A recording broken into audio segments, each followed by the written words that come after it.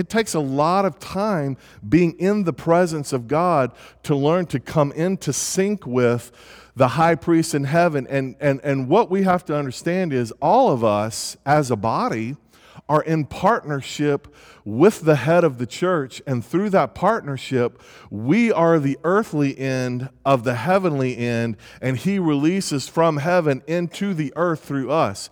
So what we want to start to do is every time, especially like tonight, when we want to get you praying in Afghanistan. Now, I'm not saying anybody prayed anything wrong. I'm not saying that at all.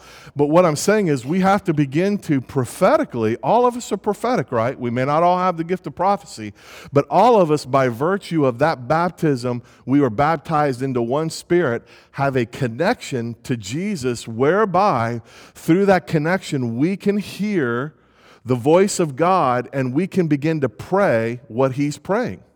So as a body, when we gather, when we assembly, when we come into and convene into assembly, it becomes even more potent because all of the saints begin to join together, and as the head, we begin to discern the Father's purpose in what he's doing, not only for the assembly, but what he's emphasizing in the assembly. So I want to challenge you in Afghanistan to realize that Jesus, God, has a purpose and he has an inheritance, and no nation in the earth has the right to withhold its fruit from the one who went to the cross and earned it. It is mine and your responsibility to begin to step into that place as intercessors. All of us are called to intercession, by the way. And we begin to partner with Jesus in what he's saying. Now, that does take time, and it takes an ability to learn how to focus and listen for the voice of God. You're going to make lots of mistakes. I still do. We all do, right? But what we're learning to do is to partner with, and when the church begins to cry and become that one voice, Father, make them one, even as you and I are one, then what happens is through oneness, we begin to pray the will of God from heaven under the inspiration of the Holy Spirit, and we begin to declare it and release it into the earth. I forget who it was. I feel like it was Spurgeon, but I think he said God seems to have limited himself as to what he will and will not do to the prayers of the church. It's as if he's imposed upon himself a sort of limitation that says, I won't really totally act without my partnership on earth. Now I don't want you to read too deep in that, but it seems to be true. I can look in Scripture, and every time God did something, he found himself a man or a woman, right? So my point in saying that is he seems to have chosen to partner with you and I, and that through our submission, through learning how to hear and how to submit to him in the Spirit, we begin to operate and function as one. The kingdom of heaven, or the kingdom of God, exists in heaven right now. We are the expression of that kingdom in the earth. Right? Inasmuch as we live under the rule of God, we come into his rulership and we demonstrate and reveal it to a hostile world system that hates God.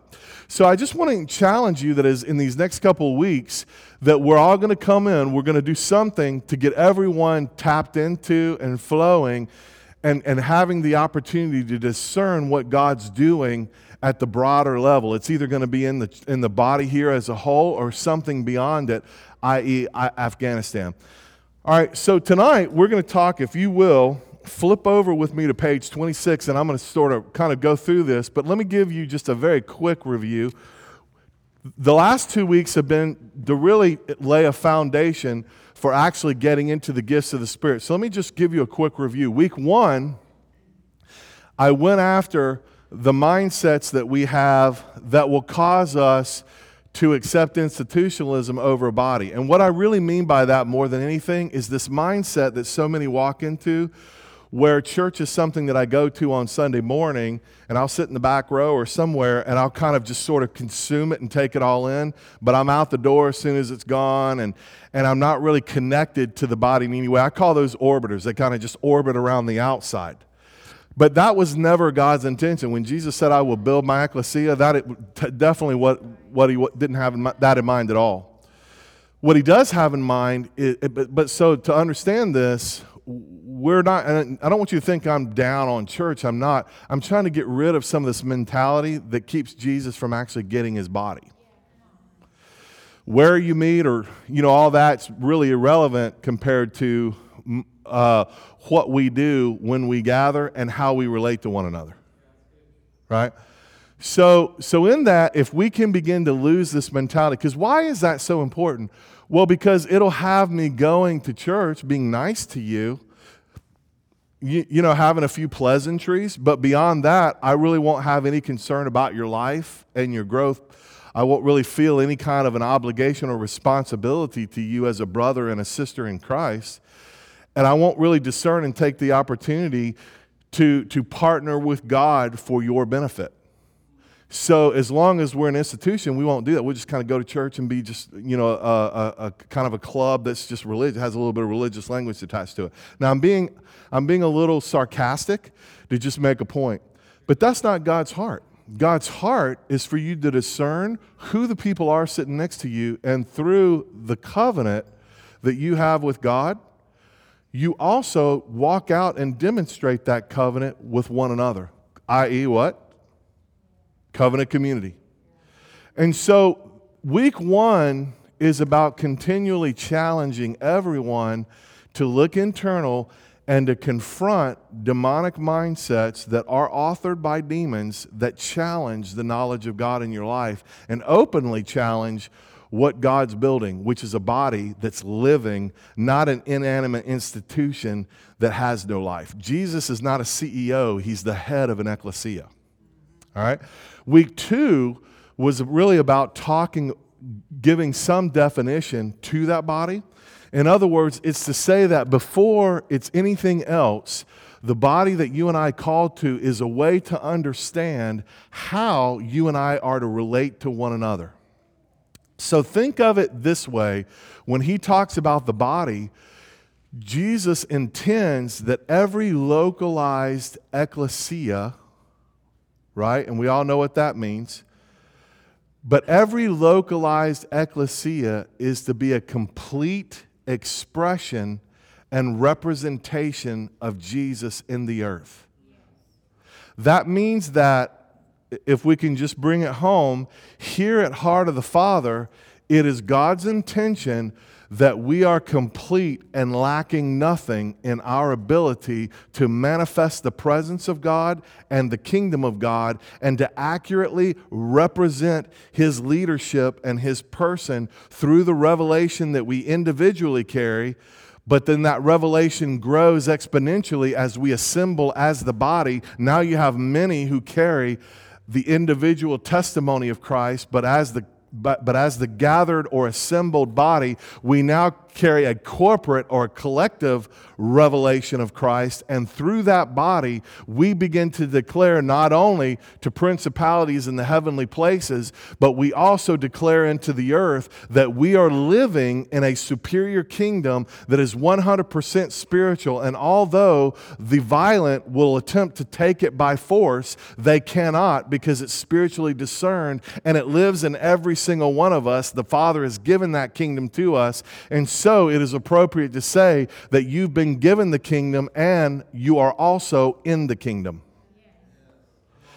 And so when we start to understand that, then we understand that the focal point of why we need to earnestly desire spiritual gifts is because this is the mechanism that we use to build a spiritual body. So again, where we would start to make some mistakes is to understand that spiritual gifts don't necessarily have a one-to-one translation to a natural program. And what I mean by that is the moment I start trying to use the word of knowledge to build a program, you see how they would call that an impedance mix match. In other words, we can't really get what we're looking for because all of the spiritual gifts are spiritually designed to build a spiritual body. And so when we begin to understand that, then you start to see that every single person in this room is uniquely been endowed with spiritual gifts that enable you to begin to function here at Heart of the Father in such a way that it not only individually builds the person up, but it corporately builds the entire body up. And so if, again, reaching back to week 1, if we can get everyone in the room, if we can allow the Holy Spirit to begin to set in our minds to get rid of all of this institutional thinking and come into spiritual thinking, then what we'll begin to do is realize that what God is building here is a supernatural body, a body that's so interconnected and interwoven that if one part of the body over here gets an injury, all the supply of the body begins to rush and flow to it, just like our natural circulatory system does. Just like when someone over here gets a little toxic, then all of a sudden the immune system starts to kick into gear, and next thing you know, it starts to fight the toxin in the body, right? And it's not just reactive. When we are learning to increase, and what God is doing not only through the ecclesia, but through each and every person in it, He is raising and maturing that revelation that you started with. Upon this rock, what rock? Upon the rock of revelation, I will build my ecclesia, and the gates of hell can't prevail against it. You entered the kingdom through a divine revelation. You can go to any church you want, but you actually cannot be a part of an ecclesia unless you carry that revelation on the inside of your heart. And so what we're doing is we're saying to you, we're calling you, we are becoming the voice, we meaning the entire leadership of this body, and we're saying step up and take your place. Now, nobody here is going to make you do that. We're not going to put you, try to control or manipulate and intimidate, but we're saying that there is so much more than what you're living if all you do is go to church. All right. So tonight, we're going to talk about and work through the word of wisdom. So starting with 26, 1 Corinthians 12, to each person the manifestation. This is why I call all of the gifts in 1 Corinthians 12 the manifestational gifts, because when you operate in these charismas or spirituals, as they are literally translated, then you are manifesting the power of God for what? For the benefit of all. Now, for one person is given through the Spirit the message of wisdom, and another the message of knowledge, and another, according to the same Spirit, the gifts of healing. By the one Spirit, to another the performance of miracles, to another prophecy, to another discernment of spirits, to another different kinds of tongues, and another the interpretation of tongues. It is one and the same Spirit distributing as He decides to each person who produces all these things. Now, what we have to realize is the last part of this passage that we read is the operative thing. He decides who gets what. Can I just beg you tonight to realize that there's no Jeremiah 33, 1 Corinthians 12 offering that you're going to give to anybody that's going to cause you to get a gift outside of what the will of God is for your life. There's no conference you're going to. There's no, I don't care what apostle, prophet, anybody that lays hands on you and calls out something in your life, if it's not real and if God doesn't want that, you're not getting that. Now, I know that's a no-brainer. But the reason why I say that is because everyone in this room can relax, because in the sovereign, manifold, many-folded, many-sided wisdom of God, He knew exactly the right gifts to put in you. And just in case there was a temptation that in some places certain gifts become exaggerated, the Corinthian church had the same issue. So Paul issued some very powerful reasoning to say that where we would be tempted to minimize some gifts and maximize others, the Bible says that's carnal thinking, not spiritual thinking, because there is not one gift in these lists that is not needed. Now I say, what's the best gift? Well, I'm going to tell you how many of you want to know what the best gift is? I'm going to sell it for you right now. The best gift is the one that's needed at the moment. And so what I want to challenge you with is, rather than telling the Lord what you want, because inevitably you get around highly prophetic people and everybody wants to be a prophet and have the gift of prophecy. That's not really God's goal. The goal of these meetings is to help you to discern what it is the Lord has already put in you, and to release you and empower you, and then to encourage you to love it and own it and steward it well, realizing that there is not one. What gift that is authored through the Holy Spirit could any of us be tempted to say, that's not really a great gift? So out of all the gifts, because He owns them and distributes them, there is a wisdom in how He does that we become privy to. And so rather than spending a lot of time believing that you have a particular gift, because some will teach that we can operate in all the gifts and that we have them all, that's simply not true. 1 Corinthians says that. That's the word. Do all prophesy? No, they don't. But what I'm saying is in that, if you can begin to start to understand what your giftings are, which is why we're teaching through this, and then begin to function in those giftings. How? By building people up. The irony in all of this is, I guarantee you, every one of you have already been operating in your gift and probably just didn't know it. Because your giftings really will start to come out as you authentically seek to pursue love and loving people well. How could they not come out? Because they're attracted to love. Isn't that right? All right, so jumping in here, throughout generations, and I will say this to you, going into this introduction here, there are two things that we need to really think about when we talk about both the message of wisdom, or the word of wisdom, and really even the word of knowledge. These two things are themes all throughout the Bible, and they were no less potent during Paul's day. In fact, wisdom was it was really a stronghold in the culture. They had all the philosophers, they had a lot of different Gnosticism, they had a lot of different intellectual, humanistic thinking that was permeating the day. This is part of the reason why in 1 Corinthians 12, Paul talks about, no one who authentically carries the revelation of Jesus is going to be able to blaspheme Him. So you don't have to worry. When a person's authentically carries that revelation, they're not going to start speaking by demons. And so he's talking about they're not going to do what others do who worship dumb idols who can't really speak or hear or anything. But the idea behind this is to understand that even in Paul's day, he had to both address the cultural mindsets and strongholds that people were walking into the Corinthian assembly with, and he also had to address the carnality in the assembly that said, my gift is better than your gift and you're less than me because I have the better gift and you don't. And that's where he makes the most powerful argument that every single gift is needed. Now, I would submit to you that when every gift is present, and remember, he said of the Corinthians church that you lack no gift.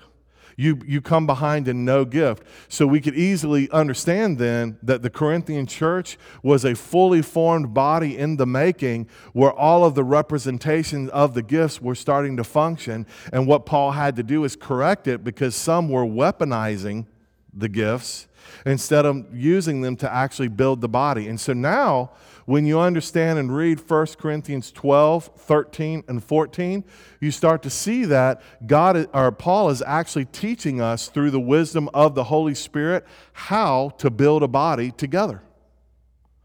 And so wisdom and knowledge are very powerful concepts. If we could define them, the world defines them this way.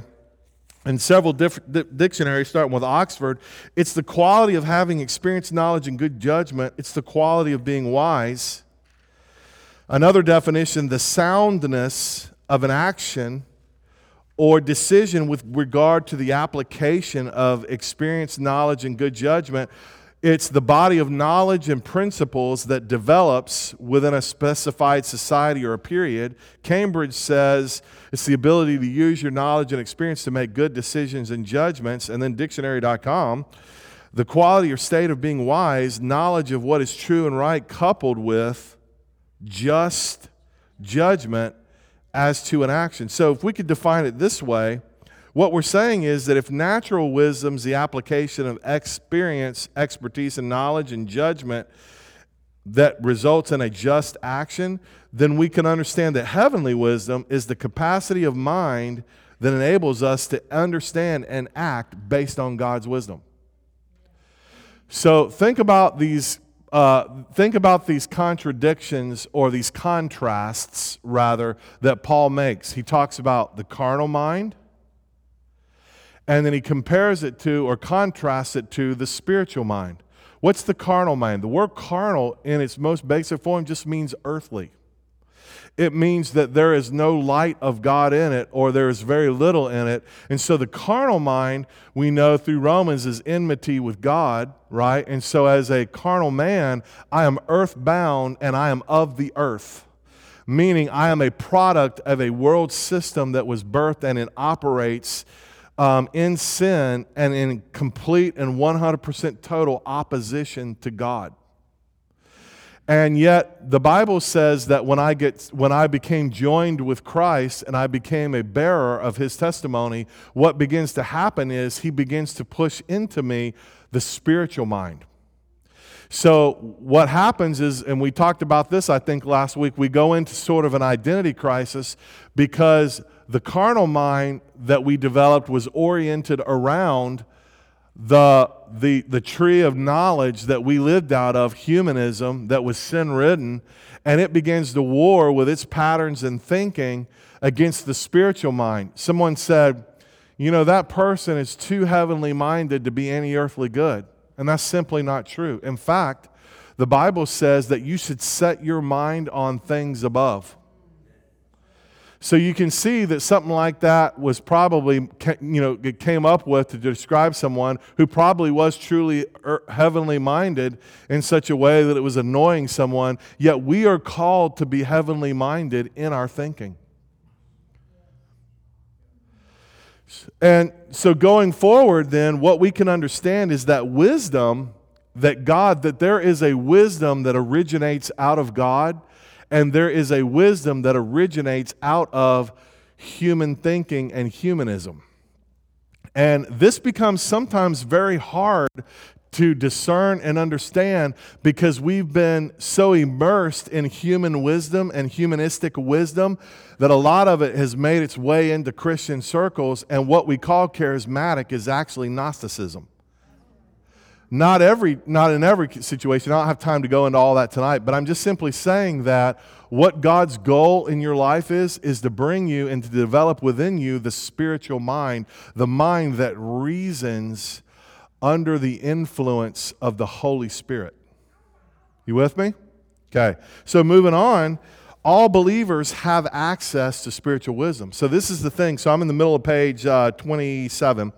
If all believers have access to spiritual wisdom, and the Scripture calls us to desire it with all of our heart. So even before we get to a gift, wisdom should be found among every believer. We have access to a supernatural wisdom. Every single person does in this room. There is no believer in this room that has access to a wisdom that you do not have access to.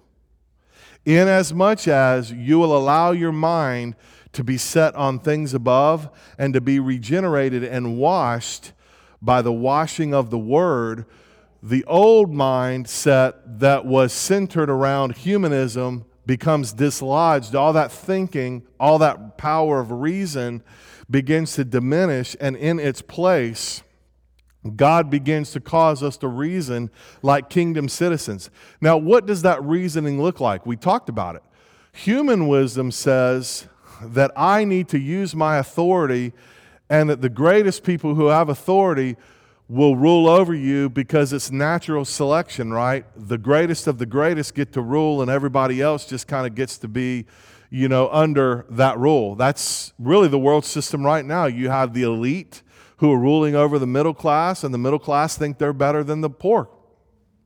Jesus starts all the way at the bottom and says, if you don't treat the poor right, you don't even know God. So that's That's humanistic reasoning that competes with spiritual reasoning. Spiritual reasoning or wisdom says that even the least of these have value, and that most of the time, anyone who's not a least of these, according to one parable that Jesus spoke, he had extended the wedding invitation to all, the banquet invitation to all of those that the world would say wasn't the least of these. But when the time came and the table was set and the banquet was ready, what happened? He went to all those. One said, "Oh, I bought property. I don't have time for it." They had all these good excuses why they weren't going to be there. And so what did the master say? He said, "Go out to the highways and the byways and go find the poor and extend the invitation to them." Now in the parable, who he's talking about is all the people who missed the banquet because of good things. That's Israel. And then the poor who he went and found in the highways and the byways, that's the Gentiles. And the idea is, in a lot of sense, that you and I, in human wisdom and human reasoning, can find a lot of good reasons not to step into God things. Right? So if I could just give you that sort of an understanding. And so human wisdom tells me that I should do one thing, but that's based out of self-interest. Humanism is authored with self as its origin. Spiritual wisdom is offered and is authored by the Spirit of God himself, who can't other than be great. And he's so amazing that the only name he could swear by was his own. And so the idea is that you and I, in the middle of page 26, have access, according to Proverbs 2:4, to wisdom, and we should search for it like a treasure. Human wisdom will always be extremely limited because it only sees from man's perspective. The Bible calls that the carnal man. But skipping down, the highest of man's wisdom is still futility. And this is why Romans 1, he talks about they became reprobate in their mind. Their consciences had become seared. And what does that actually mean? It means they entered into the fullness of human depravity, meaning they reached the extent and the possibility of what it means to be evil and separate from God. Yet the spiritual man is the exact opposite. That spiritual wisdom that God calls us to is a heavenly wisdom, and every believer has access to that. But now on top of that, there is the word of wisdom. And if we could define it this way, that God has a purpose, and in everything that he's doing, he is executing that purpose. What you and I are really called to give him is our submission. And so at any given time, I'm really only ever responsible for my submission. And when I give him the substance of my submission, he takes it and builds out of it what he wants. So in other words, let me say it this way. I'm responsible to give him submission. He's responsible to get the outcome he wants through my submission. So at any given time, what you're focused on more than anything else is submitting personally to God. When I start going through something, I don't always understand what God's doing in my life, but what I will do is say, Lord, I don't understand it, but whatever you're doing, I partner with it. I submit to it. And if you'll help me understand, I'll become a better partner in it. Whatever you're doing in me, I'm not going to fight it. I'm not going to reject it. I'm going to embrace it and partner with you to get what you're looking for. Right? So in that word of wisdom, what we begin to understand at the bottom of page 27 is we could define the word of wisdom this way. The word of wisdom is a revelation of God's infinite wisdom that's applied to a natural situation. In other words, it's really the right thing to do or say at the right time to bring about God's intended result. So it's not super complicated. And in fact, I would offer to you that the word of wisdom is so simple, he didn't even need to define it.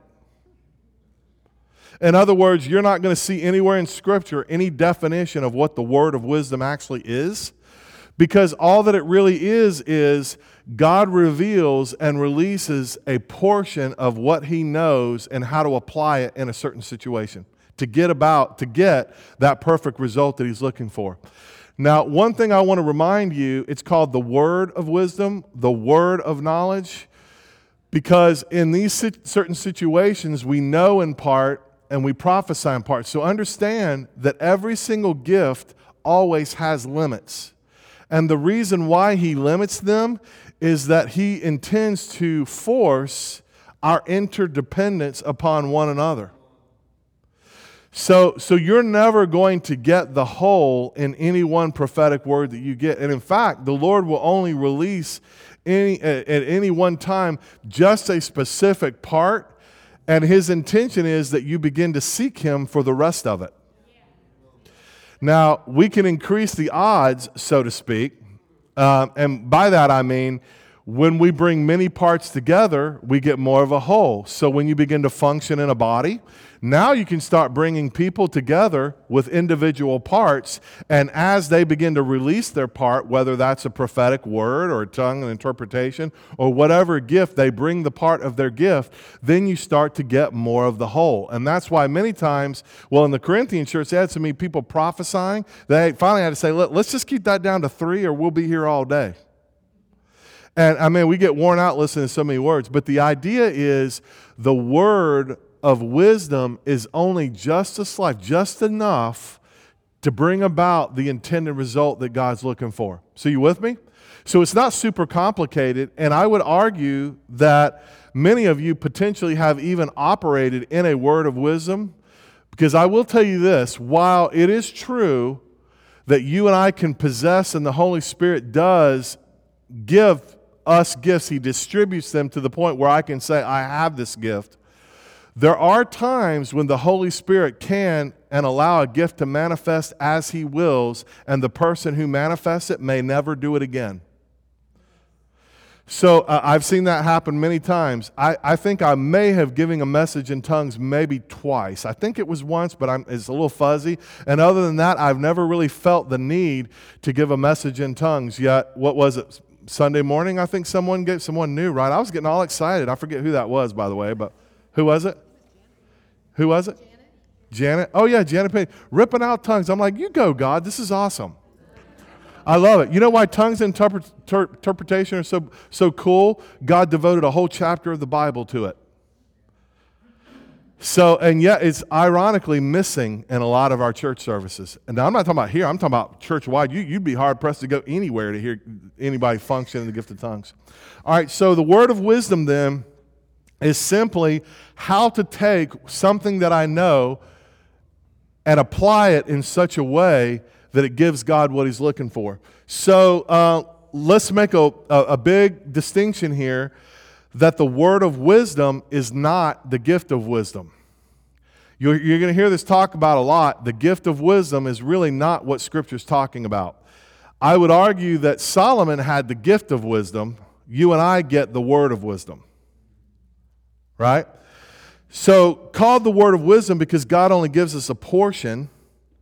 Number one under that, a word or an utterance is a part of a sentence. So think of it this way, you're only getting essentially one word in the big sentence of his wisdom. Right? And so out of that, then it becomes imperative that as you begin to operate and function in a gift, let's say that, because again, every one of these gifts are distributed to the body. The word of wisdom isn't just for that big power preacher you see on TV.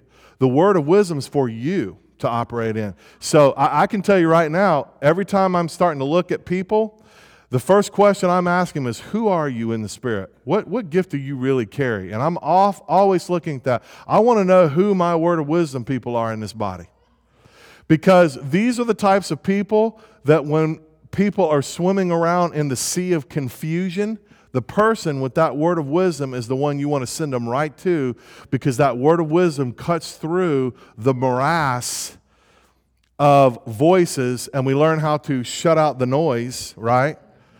And then out of that, that person with the word of wisdom is able to effectively cut through the noise and release the wisdom of God that will help bring them out of a confusing moment and into a purpose of God. Now, I have to be careful, because when we start dealing out advice, we become sort of responsible for that advice, right? So the word of wisdom isn't necessarily meant to take the place of counsel, because what? Wisdom is found where? In the multitude of counselors. But what we understand is at a given time, think about how much care Jesus left for his body, in that he wanted to make sure that if we ever lacked wisdom, someone would be carrying a gift that would give it. Now, again, according to James, if any of us lack wisdom, let him ask of God who gives to all men liberally. What he didn't say is how he releases that wisdom to us. And most often, and many times, it will come through the wisest of people who are operating in a supernatural wisdom or the gift of the word of wisdom. All right? Number two, both the word of wisdom and the word of knowledge are listed as gifts, 1 Corinthians 12:8, but never specifically defined beyond their mention. And I, again, would argue the reason why is because they need to stay simple and not complicated. And so moving on, number three, top of page 28, we do see multiple examples of Scripture. Even though it doesn't define it, we can see how wisdom operates, and we can see that wisdom is one of the most powerful metaphors in Scripture, and it's something that we should pursue as treasure. And we should understand that in all of our getting, we should get understanding or wisdom, right? And then lastly, 4, wisdom is available to all believers, but the word of wisdom isn't necessarily. And I would say that to one caveat, that there are times if someone does not have that word of wisdom, I've literally seen a gift drop on someone for the moment, and then I never see them operate in it again, because I really believe firmly that God doesn't leave us without what we need pertaining to all things in life and godliness. Right? So my first question to you tonight is, who in here has the word of wisdom, and are you really releasing it for this body? Point 3, the word of wisdom in action. I'm going to talk about myself, because out of all the gifts that I operate in, the word of wisdom is my strongest. So what you're going to find, so I'm going to kind of interview myself. Now, it's going to be kind of fun, because when we get to tongues and interpretation, I'm going to bring Barry and Diane up here, and we're going to interview them together. We're going to interview their gifts, so to speak. And so we want to make this totally practical. So tonight, I want to give you some practical understanding about how I operate in this gift and when I do it. Now, where you're going to see this operate the most is when I'm counseling with people. And I don't even really call it counseling. I just call it discipleship. You know, people all the time seek me out for something. And what it really is that they're after, many times people don't know it, but they're drawn to the word of the wisdom that I carry. And so it's not natural wisdom. And many times, I'm just going to be totally honest with you, I have a sort of a memory bank of principles, biblical or spiritual principles, that I'll throw out quite a lot when I'm talking to people. But I can't tell you how many times I've actually been taught by the word of wisdom that starts flowing through me.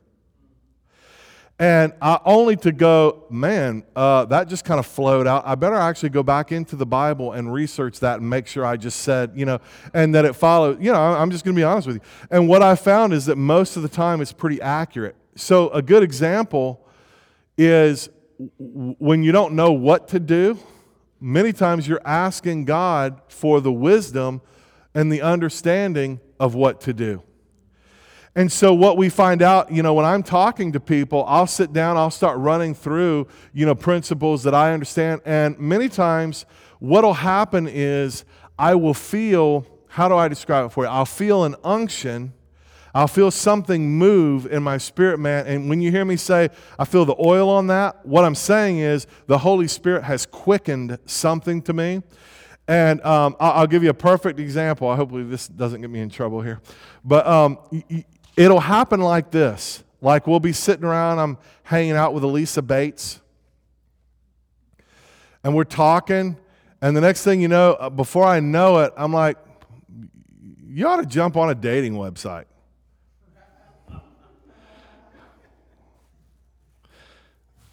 I mean, and there was a little bit of a push there, and now why would the Lord say something to do that? Is it because she's going to meet the man of her dreams there? Maybe.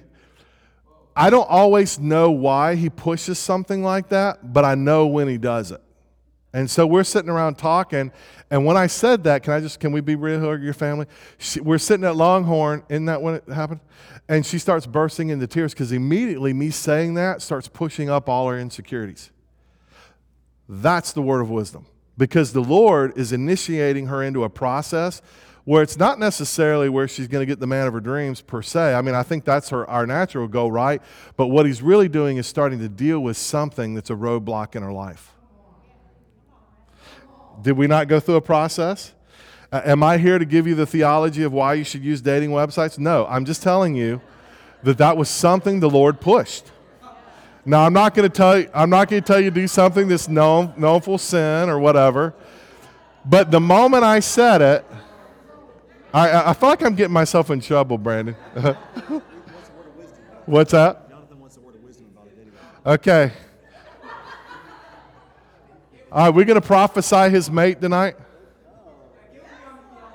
All right. So anyway, we're going through this, and she has sort of a, she's it touches some places in her life, and she's crying, and I didn't touch it too hard, but I knew I had heard from the Lord on it. All right. So anyway, I said out of the blue, I think, well, you know what we ought to do? We just ought to have a party. I know a couple people. Let's just all have a Christian website party. You guys can meet over at my house, and you guys can all make profiles. I'll make dinner. And I was doing that because I kind of felt like the Lord was breathing on it. And so I thought, I'm going to go for this. And so anyway, we had it, and then, everybody was kind of scared and nervous, and I didn't push it. That wasn't necessarily the goal. But then Lisa again started confronting some of your emotions, right? I'm okay, right? You're not mad at me, right? Okay. All right. And so anyway, what happened? She decides she's going to put the profile up there. And then I remember at Longhorn, she goes, I just am looking for my Boaz, right? Isn't that what you said? Yeah, she had a word from the Lord about that. And anyway, so I think that night she just kind of had she just was back and forth vacillating. She was nervous. There was a part of her that felt like she should just wait and not do anything. Is that right? Okay. And anyway, what ends up happening is at some point she actually goes on and does it, and some guy reaches out to her and says, I'm Boaz looking for my Ruth, essentially. That's the paraphrase version, all right? And some of you met him. His name was Greg. But now here's the thing that's interesting about this. I know that when the prophetic happens, and I know that when the word of wisdom often happens, more times than not, he's releasing a person into a process, and it's usually what he's doing in the person, not generally always the expected result we think we're going to get. And so the word of wisdom, when I operate in at that level, it helps me to understand what God is doing in the person's life and how to partner with him for their life. That's probably the most common way that I'll operate in that gift. And so in this process, let me let you into my real world. I'm going, okay, Lord, I sure hope I didn't blow this one. This is going to be so awkward. But I'm starting to see the fruit of it, and then before long, what ends up happening is, I'm a part of the process. You don't mind me telling me that. She was talking to a lot of people, and I was talking to her a lot through it. Now, but in the end, I could see through the process several things happening, and I told her this Sunday night. First of all, I saw a new authority and a boldness coming into her life, and she passed a very critical test that the Lord knew she was going to pass. She just needed to know she was going to pass it. And I was operating on very limited knowledge, but so I was over at her house Sunday night. She let me read something she wrote into her journal, and immediately when I read this one line, the Lord unfolded the whole thing for me, and I saw it all, what he was doing. But you have to understand, I only get a piece because God's not giving me a spiritual gift, are you ready, to be nosy into her life. That many times he's having a conversation with someone, and I only get enough information on a need-to-know basis to accomplish what he's doing and what he wants, and that's it. And then sometimes I'll get a little fuller understanding, but when I read this point in her journal, I knew immediately what was happening here, and we got a chance to really talk through that. Now, the end result of it is, he probably wasn't the right guy. Is it okay to say that? But what happened in the process, you grew, and you won some battles you never would have won unless you had taken the risk. So this was more than anything about her winning a battle and tasting victory in her life, where in previous seasons of her life, she's tasted a little bit of defeat. Now, the Lord's carried her through it. And she's, she gets a big A on that report card in the Spirit. But what I'm saying is that's one effectual way that the word of wisdom. Let me give you one more example. I was talking to a brother, this was years ago before I understood it happening, and I had a dream that I'm standing out with this brother. He incidentally is the one that I was talking about, has the gift of giving. You can hang around him for 8 hours and see the craziest stuff happen. People giving him stuff, and then 4 hours later, somebody comes in and says, hey, I need something, and somebody had given it to him 4 hours later, and he just moves it right into their hands all the time. So the fun thing about the gift of giving, by the way, is not that they give, it's their ability to receive. You want to hang around the people with the gift of giving because they have this crazy ability to receive from God and channel it different directions. All right, but this same guy, I'm standing, he was part of an auto mechanic, he bought a shop, and we're standing out in front of his shop in the dream, and I'm looking at him, and this guy had a propensity to talk. He had that Bronx sort of accent, and we loved him, Paul. God love him. We're sitting out in the dream talking, and he's just going, yak, yak, yak, yak, yak. He's just talking, and I'm looking at his building, and on the back end of the building, the roof is on fire. And Paul's just going, yak, yak, yak, yak. And I'm like, bro, you're yakking and your roof is on fire. What in the world? And I'm sitting there going, Paul, in the dream, your roof is on fire and you're over here running your mouth. Bro, look at your business. It's burning down to the ground. Well, back then, I didn't understand, and I was really new to dreaming, and so I got scared because I really wasn't sure what God was saying to me in the dream. So I told Paul, I said, and this is exactly what I told him. I said, Paul, I don't really know what this means, but I know when I woke up, I had a sense of urgency that you need to pay attention to the fact that the roof of your business is on fire. And he got nervous, and he thought, well, man, I don't have insurance on the building. I better go out and get it. So, hey, that was a good thing no matter what. The brother went and got insurance, all right?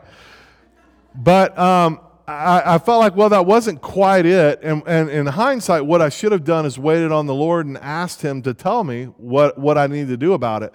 But he solved it anyway.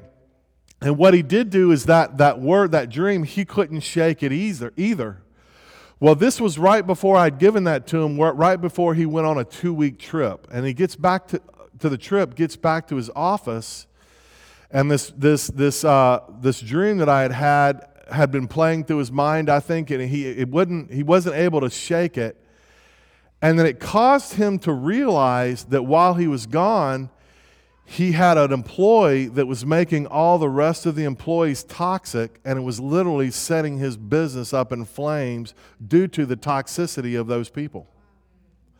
And through the word of wisdom that the Lord was releasing. Now, I didn't steward it really well because I was young in it. What I would have done now is I would have brought him back to James and says, brother, the tongue is set on fire by hell, and you got to watch it because there's a tongue wagging that's going to burn your business up. So that's one practical example among many of how a word of wisdom can operate. So I will say that in a lot of times in counseling, when I'm sitting down or I'm discipling and mentoring people, I'll start to hear and I'll start to know and have a wisdom about what people should do, what their next step should do. And many times you have to understand that it's a supernatural wisdom that orders natural circumstances.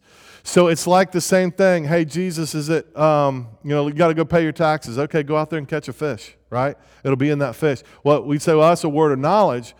But why did he pick the fish? How did he know in the wisdom to go pick that fish and to go pick a fish? Why couldn't he just done it a million other ways? So wisdom will take a natural circumstance and it will allow us to apply supernatural wisdom to it to order those circumstances toward the purpose of God, both in a person's life or in the broader level. I had a man one time, I was talking to the elders about this recently, prophesied over me, and he said that I'm a person of divine strategy, and I've walked in that all my life. So the word of wisdom, when it operates, will also come to you in a way that gives you divine strategies that influence natural situations.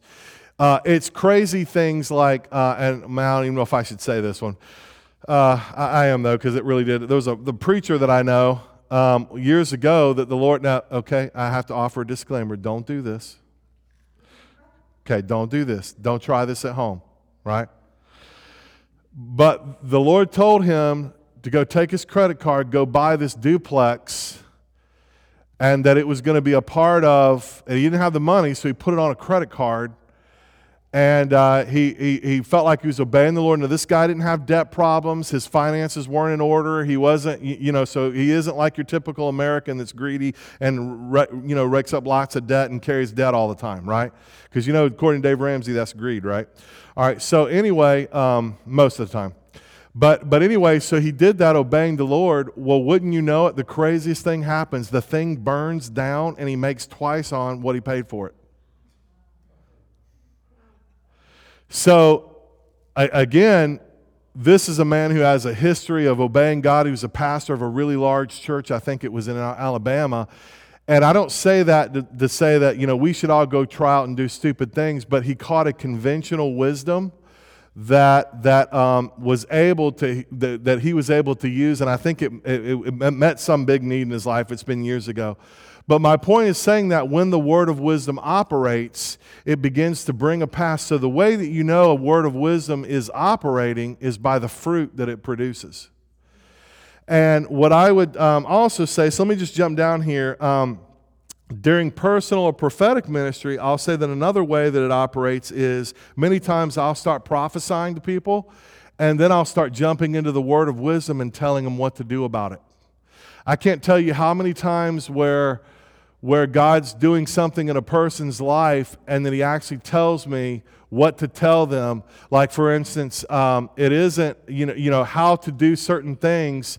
There was a time even when I was in over my head on a job that I was doing, so I actually just began to pray like, I have the mind of Christ. You know everything.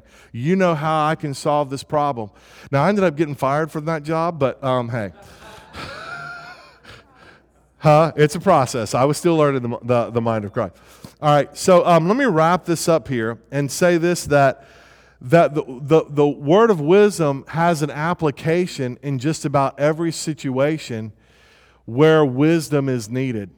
And so what you're looking for, if you believe that you have this gift, then what's going to begin to happen is it should be verifiable. In other words, if you really are operating in the word of wisdom, you're going to know it because it's going to bring to pass a purpose of God.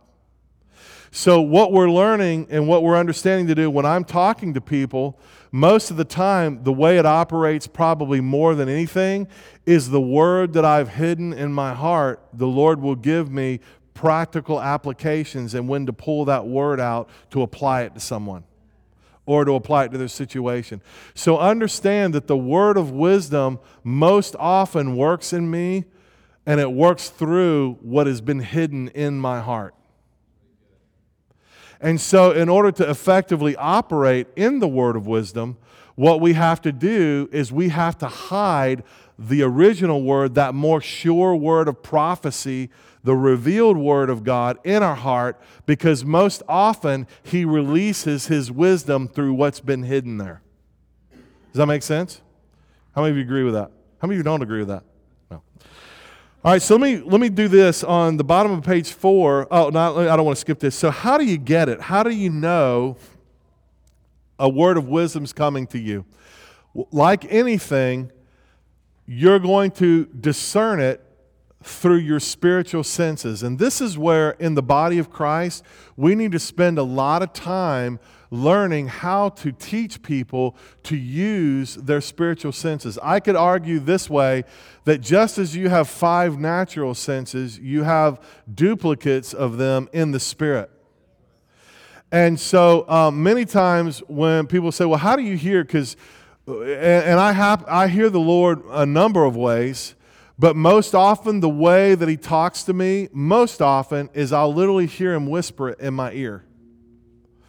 And many times it'll be whole phrases, it'll be sentences, it'll be sometimes whole paragraphs, but most of the time I'll hear him whisper it. Now, am I hearing him whisper it in my natural ear? No. It's a spiritual ear, but it definitely comes through my spiritual hearing. Other times I'll get it as a sudden knowing. I get a surge of inspiration. I'll feel like the presence of God. I'll feel the Spirit come on me, and it's a surge of inspiration, and immediately wisdom will come forth out of it where it wasn't present before. Is it something tangible on my body? I don't know that I could say that, but it's a presence that wasn't there before that word of wisdom dropped in me. And so what we learn to do is we learn how to function by the Spirit. And this is hard because the natural mind can't touch that.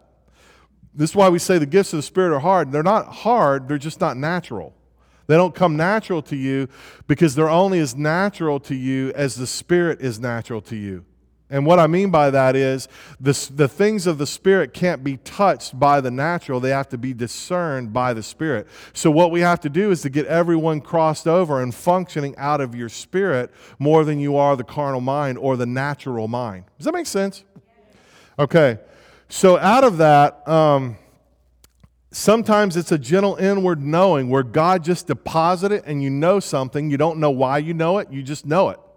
There really is no other way to say it than that.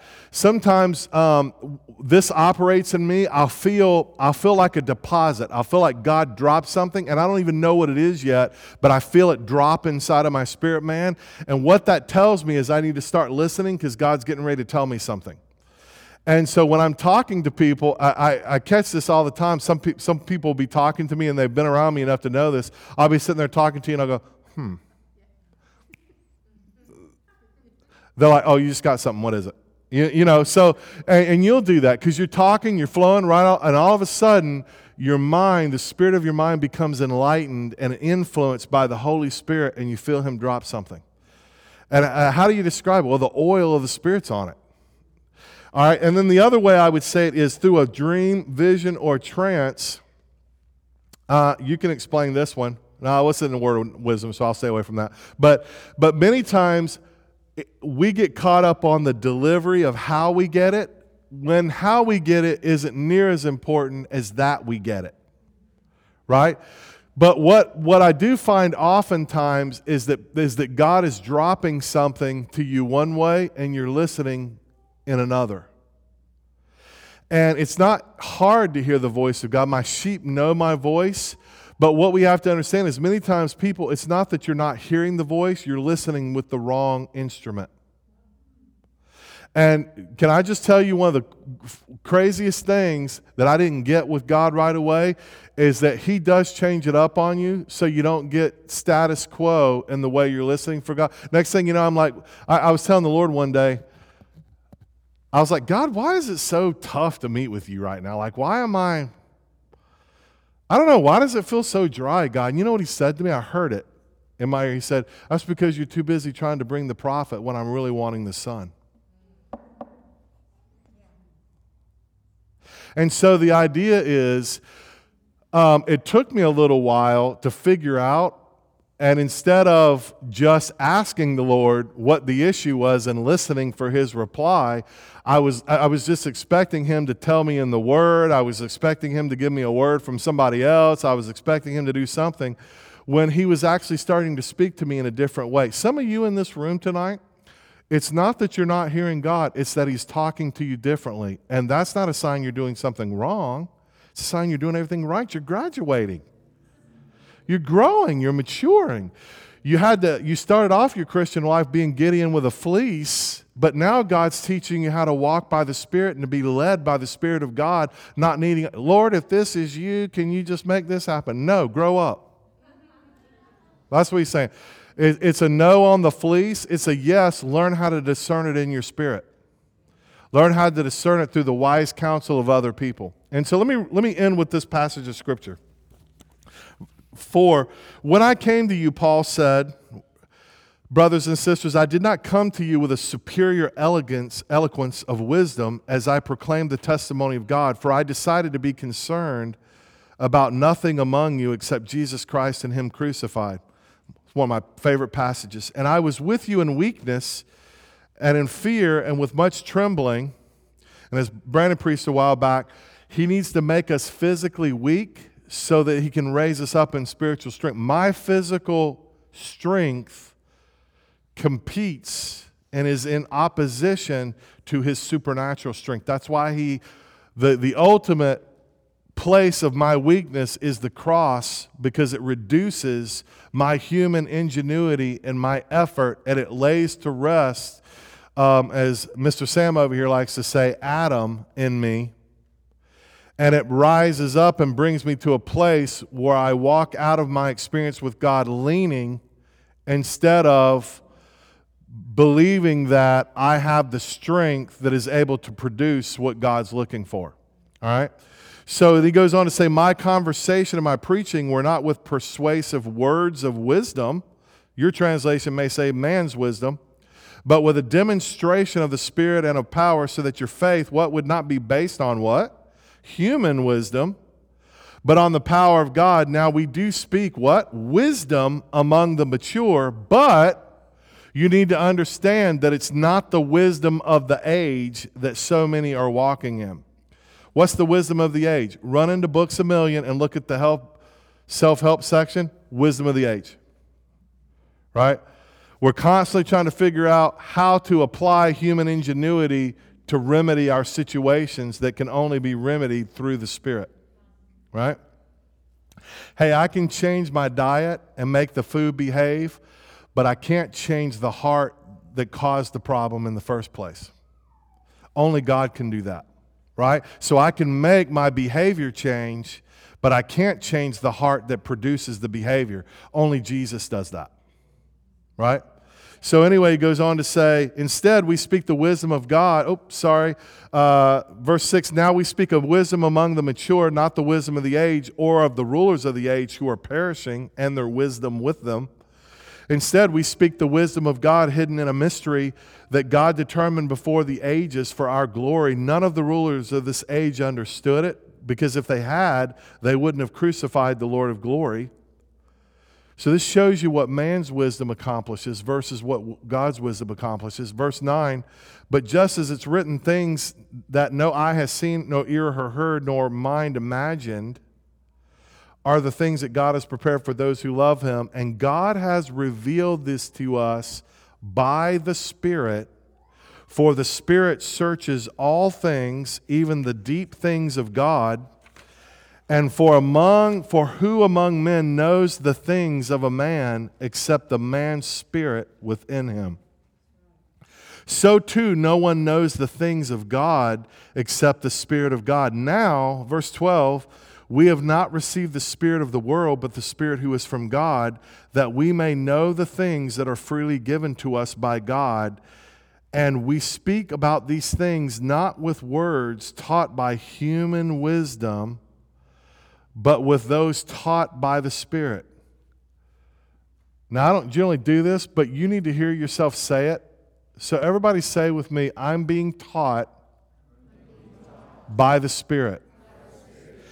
And what you need to understand is that everything that God is doing is He is displacing the wisdom of the world in your mind, and He's replacing it by things that are taught by the Spirit and from the Spirit. And he goes on to say here, and we speak about these things not with human words, but with things, those taught by the Spirit, explaining what? Spiritual things to spiritual people. The unbeliever does not receive the things of the Spirit of God, for they are foolishness to him. He cannot understand them because they are spiritually discerned. The one who is spiritual discerns all things, yet he himself is understood by no one.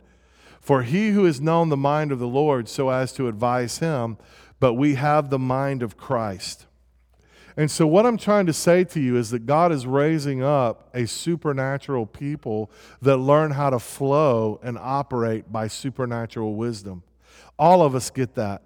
But then there are those among us that are gifted and have a gift of wisdom that is for a specific point in a specific situation that is intended in many cases, maybe even most cases, to supplement where we may lack that general spirit of wisdom that all of us can carry. Does that make sense?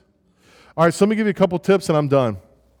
A couple things. One, we have to learn the difference between natural wisdom and the word of wisdom. The gift always manifests through grace, so we discern when the grace is present, when it's not. So first of all, let me go back to one. So the Lord can take natural things in my understanding and supernaturally apply them. So do we understand that right? So the word of wisdom is the application of what I know, and I can know something in the natural that God gives me supernatural wisdom to apply. All right? And then secondly to that, I know that that's operating when I sense the presence of grace. And this is really where I want to continue to challenge you guys. Earthly wisdom is earthly wisdom. You have it all the time in as much as your memory can retain it. But the Spirit of God says that He will bring to remembrance all things that He's told us, including what you and I are learning through the Word, through the power of the Spirit. And so what He does is we have this spiritual repository, like I was saying earlier, that the Holy Spirit will bring to our remembrance what we've hidden there, and then He'll be able to apply it in a unique way that brings about His will. Number 3 there, he says, be cautious. I say be cautious in giving directive wisdom. When in doubt, ask leaders that you trust. So realize that the gift of the word of wisdom isn't a replacement for seeking the counsel of wise leaders. It's complementary, not competitive. So whenever someone gives you a word of wisdom or a prophetic word, you should always run that through leaders, especially if it's directive and has you going to do something that's risky. I mean, this is a no-brainer. I've had people do some of the craziest things because they got a prophetic word and it was just simply wrong. I mean, no disrespect, or I don't even mean criticism, but brothers and sisters, we had a lot of prophets lately that were just flat out wrong. All right? And so what I'm saying is, this is why in the body, we have a functioning body. When a gift begins to operate for you, you have the rest of the supply of the body to help you to discern if that word is accurate. And how many of you know that we need to test all things, right? All right, and then lastly, the word of wisdom will often come in the form of a spiritual principle applied to a specific situation. And then number 5, if you believe you have this gift, then the way to begin to call to it is to begin to do, I would say, an intense study about wisdom. Learn about it. Because what the gift is only a small piece of the overall supernatural wisdom of God that He releases collectively. And so think of it this way in closing. I want to do one. You got time to do just a little bit of ministry? I don't want to keep you long. It's 8:37. So most of you, if you have to go, it's a school night and it's all good. But let me do this. So tonight, I want to just say this to you, that if we begin to understand that one of the greatest beauty about being a part of a body is the collective wisdom that flows through the body. So if we understand that when God attaches you and sets you into a body, part of the supply of that body comes in the form of the collective wisdom that God allows to flow through it. Beloved, do you understand this is why the enemy works so hard to separate you from the body? Because in so doing, the supply of God that He makes available to you stops. So let's do this. We went a little long tonight, so I want to have everybody just stand to your feet. And I'm going to pray for a release of wisdom into this body. Now I want to do just a couple things, and I won't go super long at all. And if you need to go, please do. You won't offend me at all, because we try to have you out here by 8:30 every week. And but I want to do a couple things. How many of you right now? So let's do this. If you have to go, go. But how many of you? Again, we're family, so raise your hands. How many of you would say right now you are struggling to hear the voice of God? Raise your hand. Okay. Thank you for your honesty. I'll leave them up. Now, would you do this really quickly with those of you that are around them? Would you? Is it okay for those of you raising your hand that people touch you and lay hands on you? Is it all right? So if it's not, just let people know. Would you gather around them just really quickly? And here's what you're going to pray. So we're going to do what we did in the beginning. You're going to pray. So keep your hand up. Help me out, folks. We got to let the body bring the supply to you. All right. So all right. So gather around. Raise your hand high. This lady right here. and this family back here, the daughters that prophesy. I feel like I want to call them Philip's daughters, but his name's not Philip. Yeah, go ahead. And so anybody else? So there's one in the back there. Anybody else? So if you want to be able to hear the Lord, and you feel like you're struggling to do that, raise your hand. All right, make sure you're next to someone, and let's just begin to pray over them. And I want you to decree, and I want you to, with authority, pray and release their hearing. And I want you to listen to see if the Lord may give you a word of wisdom to tell the person about what they're hearing. Maybe what's happening is they're hearing differently. They're looking for God to speak one way, and He's speaking in another way. So would you take a few moments? This is the body building up the body. And if you have a word to encourage and build the person up, please share it. It's okay. Don't wait for me. Get started.